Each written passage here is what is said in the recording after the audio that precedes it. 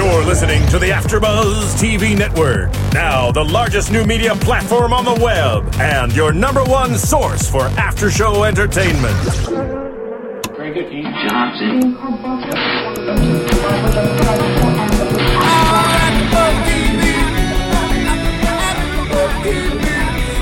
the AfterBuzz Studios in Los Angeles, California, and streaming live on Ustream, this is AfterBuzz TV for The Good Wife. We'll break down tonight's episode and get you all the latest news and gossip about The Good Wife.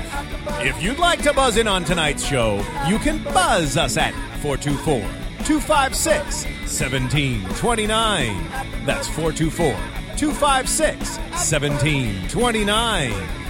And now, picking up where the show leaves off and the buzz continues, it's AfterBuzz TV for The Good Wife. Welcome, AfterBuzzers, to AfterBuzz TV for The Good Wife. It is our first episode back in 2012, and we have a lot of catching up to do. I'm your host, Billy Nellis, and I am going to break down the last two episodes that have aired since the new year. Episodes 12 and 13 of Season 3, Alienation of Affection, and Bitcoin for Dummies.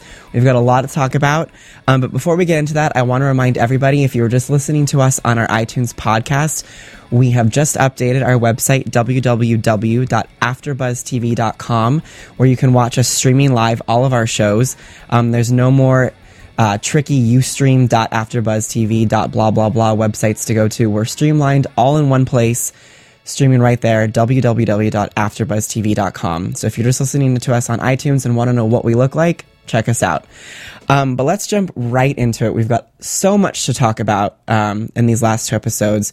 We've seen so much movement in the major storyline this season regarding Will and this case that's being brought against him by the state's attorney's office, being spearheaded by Wendy Scott Carr. So we're going to do things a little differently this week.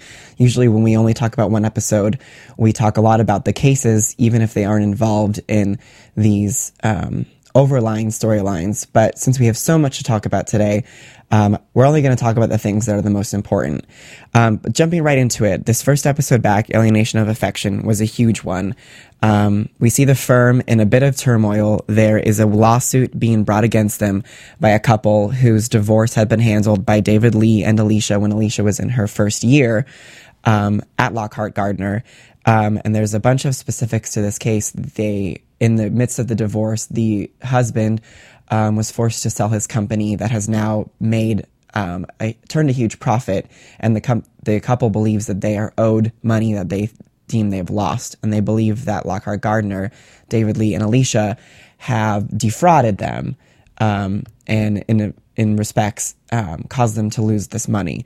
So we open the episode with this really intense and sort of humorous segment where we see this Australian man who we come to know as Jack Copeland, this basically a process server, who serves each Diane, Alicia, and Will in all of their various goings-ons when they're not at work. Diane thinks she's being hit on inside of an art studio when in fact she is being served. So the suit's being brought against them. They believe that, there was all these specifics. There was a stripper that the firm did in fact hire, but they won't ever admit that, to sort of prove that the husband wasn't monogamous and was in fact cheating on his wife. And they're scrambling. They're trying to prove that they were not at fault, even though they in fact were. But they're trying to hide any respects that they were at fault. Because, as we come to find out, that their malpractice will not cover this loss. And each equity partner is in fact on the line for $1.2 million if this goes wrong, and if they do lose. The whole case sort of hinges on this conflict of interest paper that was supposed to have been signed by the wife, that's supposed to be signed apparently in every divorce proceeding. And as Kalinda does some digging to go find this document, we find out that it, even though it's been logged into their system, there is no evidence of this paper existing. And of course, we find out that Alicia is the one who was said to have filed this paper. So Alicia is in a panic throughout most of this first episode.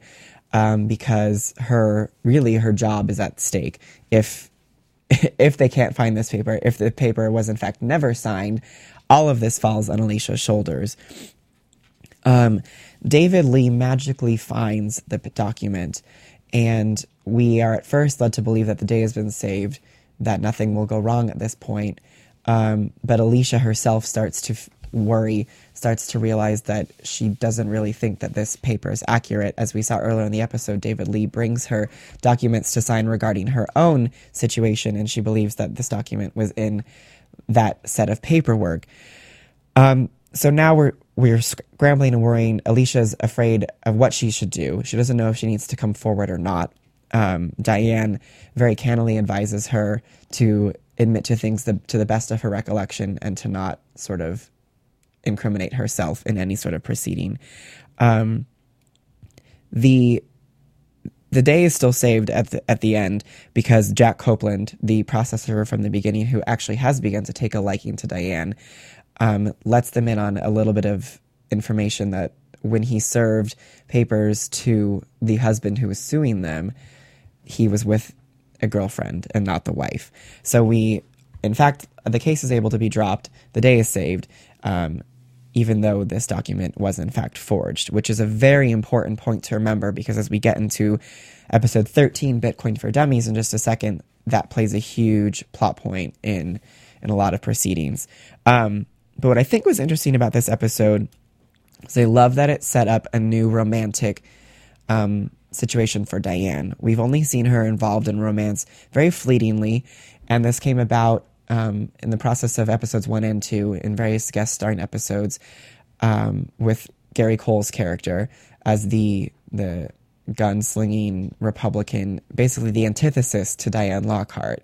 So we see Diane has this penchant for bad guys, for the wrong sort of man, and so she is attracted to Jack when we see him serve papers to somebody else in their building, and the way he sort of roughs the guy up to make him take the papers.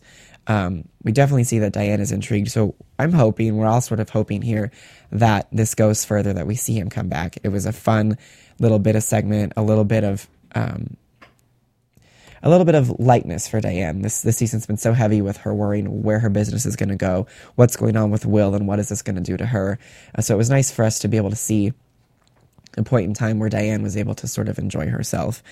But speaking of Will, as we had spoken about before we went on our break, we had brought to you guys the news that Elsbeth Tanner was coming back, and she was going to be working as Will's lawyer in his case against the state's attorney's office against Wendy Scott Carr. And this week, this episode was where we see him hire her. Will is sort of running scared. He's met with a couple of lawyers before he goes and talks to Elsbeth, and one advises him straight up just to admit to it and to take the jail time and to let them strip him of his ability to practice law, because there's really nothing else that he can do, according to all of these other lawyers. But he goes to Elsbeth. We have this great scene that continues this sort of idea that Elsbeth is this insanely smart woman who is very, very odd, and very, very, I don't even want to call her ditzy, but there are these moments like we see in this episode where her office is being painted. Everything is covered by these sort of cloths to cover the carpet, and her phone is somehow underneath it, and it's not supposed to be on, and it just keeps ringing, and she can't find it. I love this scene because it sort of reintroduces her, and it shows how Will is so weary of her, yet he's going off of the advice of Alicia, that she's a good lawyer, but she is very strange, but she knows what she's doing. And we see her very quickly right in her mind, right away, come to the idea that Wendy Scott Carr has mentioned that there are judges who she thinks Will has worked with, but she will not name who the judges are.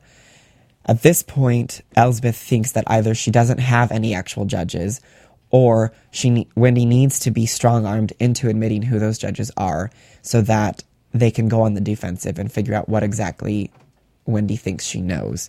We have some great scenes where Elsbeth tracks Wendy down, runs into her while she's taking her children to see some sort of stage show that involves animals, and really rattles her and really sort of puts her on edge and lets her know that they're onto her game, that they are going to leak some names to the press of judges who are, in fact, honorable to get the courthouse against Wendy, because Wendy needs judges to sign off on anything she's going to bring against Will. And if the judges who are good believe that Wendy is trying to bring suit against them, Wendy won't really have very many options. So we do see that Elsbeth has leaked these names. We see Wendy in her office and Carrie in the office very briefly, fielding a bunch of phone calls left and right from judges who are furious, from newspapers who want quotes,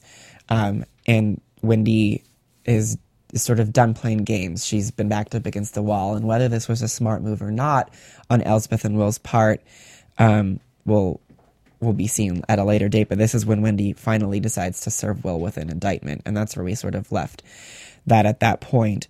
A few more pieces to note from Alienation of Affection. We have one brief scene with Carrie where the lawyer representing the divorced couple brings Carrie in because he was in fact working on this case, as it was both of their first years. Before he was fired, he was also involved.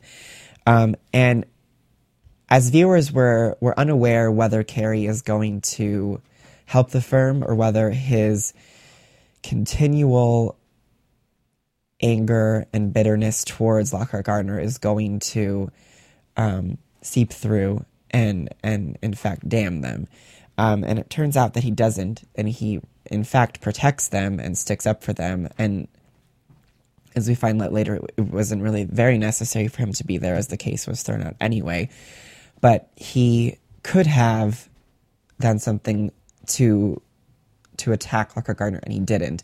And I think it's important that we note this, as Carrie is such a central figure in what is going on at the state's attorney's office, that it's something that I think we all need to watch and note, as to see what Carrie is going to do from here on out as Wendy Scott Carr intensifies her witch hunt for Lockhart Gardner. And this episode also brought about a great new conflict with Eli and David Lee.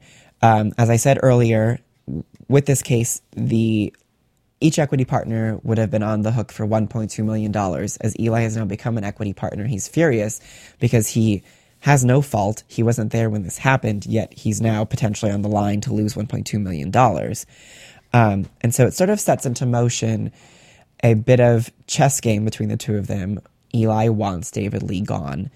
And by the end of the episode, Diana sort of become mother hen and told the two petulant children to squash their drama and to get over it, that neither of them are going anywhere. She needs them both, and to let it go. But I don't really think this is the end of this, and I hope it's not, because it's interesting. It gives Eli a little bit more to do rather than just his own cases in the office. And I think that will be some great sparring matches between the two of them.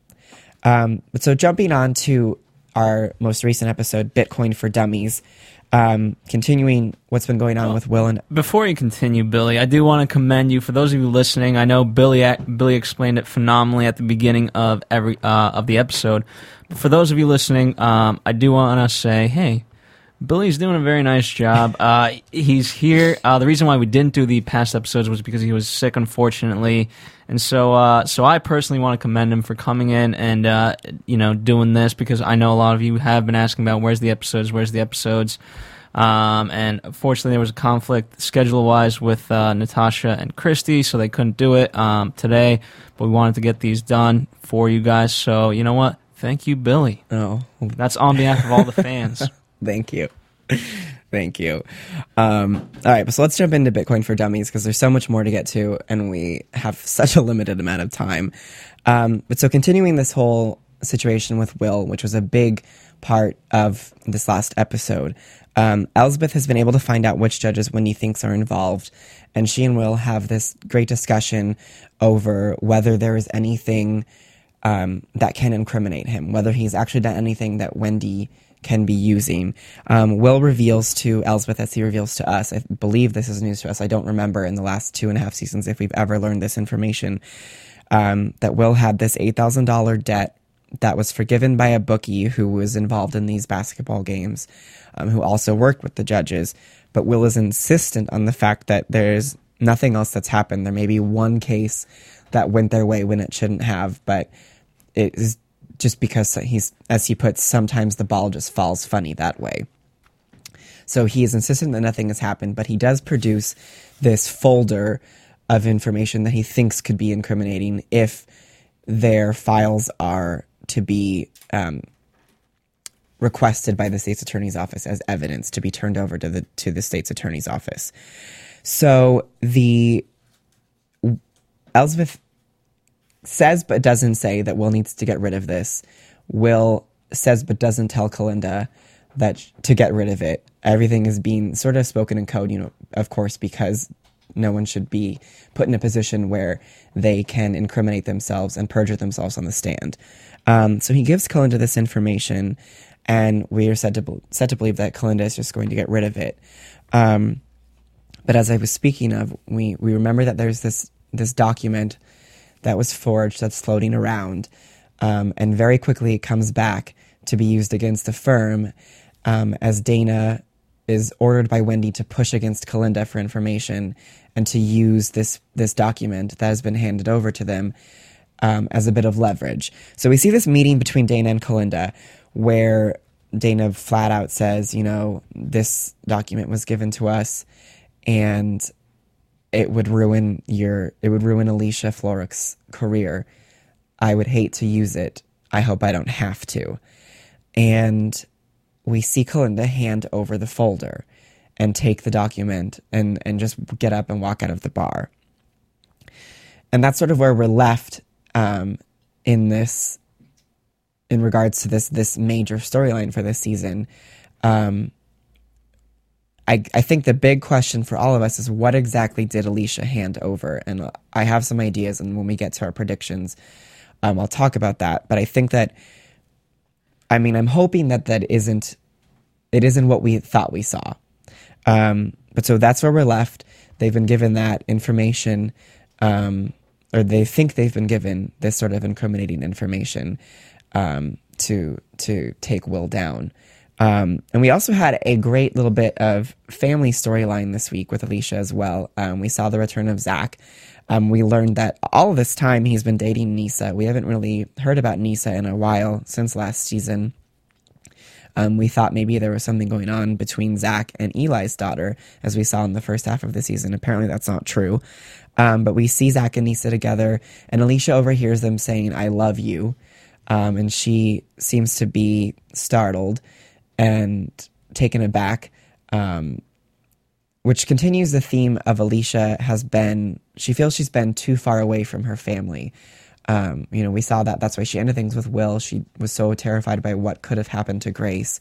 I think a lot of the season is about Alicia trying to figure out how to balance this career that she's found herself in, yet still maintain a firm control over her family. And I think that she feels she's losing that bit of control. And I think that this week just continued that. But we see that Zach is a little bit more cunning than his sister, and he, in a bit of great strategy, pits Jackie against Alicia by bringing Nisa to Peter's apartment, where he clearly knows Jackie will be, and has Jackie see them and sort of parrots the same thing that Alicia says in the fact that, they should see each other a little less. Alicia's concerns are obviously much more harmless, whereas Jackie is very clearly concerned because she is a bit of a prejudiced snob and doesn't really want Zach with, let's face it, a black girl from a public school. So Zach is very wise in bringing this to Alicia and pitting them against them, and immediately Alicia flips because she never wants to be on the same page as Jackie.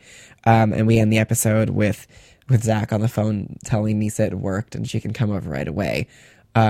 So I think it was great. We have an interview when we come back from our commercial that the actor Graham Phillips, who plays Zach, did with Entertainment Weekly regarding this whole little bit that happened this last episode.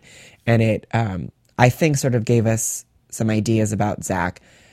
He is clearly his father's son, and I think that's exciting. And as we see the character of Zach age and grow, I think that maybe some political aspirations will come into play as following in his father's footsteps. He clearly seems to have that sort of legal cunning, political cunning that his parents both have.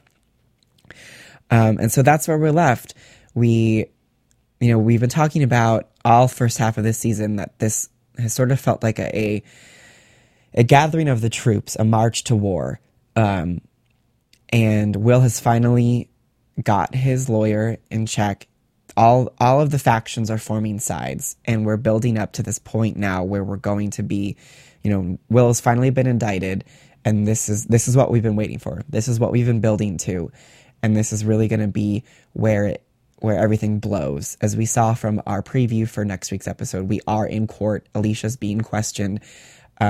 This is really going to be where I think this season finally explodes for us. So we're super excited. We're going to take a quick commercial break. We're going to come back with some news and gossip. We have some casting gossip as well as this interview, and then we'll get into predictions. So stay with us. We'll be right back. AfterBuzz TV. Hi, I was once like you, a lazy, angry loner whose only joy was watching TV and surfing the net. And, like you, after I'd see one of my favorite TV shows, I'd be so excited and have so many questions that I'd actually have to talk to my douchebag coworkers about it at the water cooler. Then I discovered AfterBuzzTV.com. AfterBuzz TV produces after-show webcasts and podcasts for TV series of all kinds, like post-game wrap-up shows for all your favorite TV shows. AfterBuzz TV hosts are industry insiders who break down episodes of shows, take calls from fans, and interview cast and crew from each series, with over 60 different after shows, from Boardwalk Empire to American Idol to Vampire Diaries to Real Housewives, and more. Now, after a night of TV, I can ignore my stupid coworkers, who I hate, and go straight to my desk and watch or listen to all my favorite AfterBuzz TV after shows, and have all the TV fan interaction I need. Thank you, AfterBuzz TV. AfterBuzz TV. What do you want to buzz about? Well, welcome back to AfterBuzz TV for The Good Wife. Let's jump right into our engaging gossip. AfterBuzz TV News. So, as I mentioned, we have an interview that was given to Entertainment Weekly by Graham Phillips, the actor who plays Zach on The Good Wife, speaking about these sort of plot developments that we saw in the episode Bitcoin for Dummies, last episode. Zach says, he reminds me a lot of Peter in this episode in the way that he is very manipulative. He pits Jackie and Alicia against each other and uses their mutual hatred. You get a glimpse of his sort of Machiavellian way of getting his way. It's kind of fun to see Zach play the system. Entertainment Weekly had the same sort of question that we did. So Zach never dated Eli's daughter. Graham says, me too. I liked them. It was two funny, witty people playing off each other. I was interested to see where it would go. She didn't want anything out of the relationship. She just looked like someone who wanted to just have some fun. And that's the opposite of what any of his other relationships were. Becca was conniving and trying to get a taste of fame. Nisa, she's extremely sweet, but I don't want to say she's a bore, but she's what every mom would say is the perfect girlfriend. It's kind of funny. Zach seems to have a lot of romantic encounters on the show. He seems to have a lot more than anyone. This is coming from someone who basically had the same girlfriend for like the last 3 years. Entertainment Weekly asked Graham, are there any storylines they'd like to see happen for Zach? Graham joked, I'd say a full-fledged romance between him and Kalinda would be preferred, but I don't know if that's going to work out. No, I think that he does have a political ambition somewhere in him, so at a certain point he has to go to college, as I do. I was talking to the creators, the Kings, about it, and they said that he definitely has the same political fire that his father does. So it would be nice if they nurtured that. The early stages of a politician would be interesting to see, asking his dad for help pulling strings. Honestly, that's one of my favorite parts of the show, when you see Peter at full force pulling strings. Not corrupt, but just on the verge of corruption. Like when he's getting us into the private school by threatening to screw up the teachers' lives with background checks. Entertainment Weekly went on to ask, in your mind, what is Zach aware of in terms of Alicia and Will? Graham said, he's still struggling with that, but he did get some insight into that scene when Will walks in with Zach when he's playing on the computer. Will's trying to buddy up to him, and Zach just won't have it. He says, I played it two ways. I played it like I don't know who this person is. Why is he acting like such a dork? And then I gave them a colder take, like I have a suspicion about you and my mom. I played it like he's an emotional scapegoat for me. You're the reason why my family's screwed up, which isn't true, but sort of how he feels.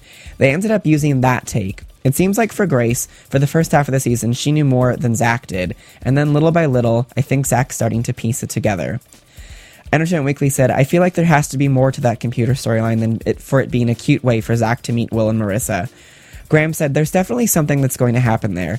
I'm not exactly sure when it's going to happen. You never know what happens with a storyline. You think it's dead, and then it just reappears like what happened with Nisa and me. I would have bet $100 that storyline wasn't coming back because I hadn't heard her name mentioned over a year, and then suddenly she's back and we've been dating the whole time. Graham went on to mention that he is going to Princeton in the fall, and Entertainment Weekly asked, what does that mean for your future on The Good Wife? And Graham says, one of the reasons I chose Princeton over some of the other Ivies was its proximity to Brooklyn where the show films.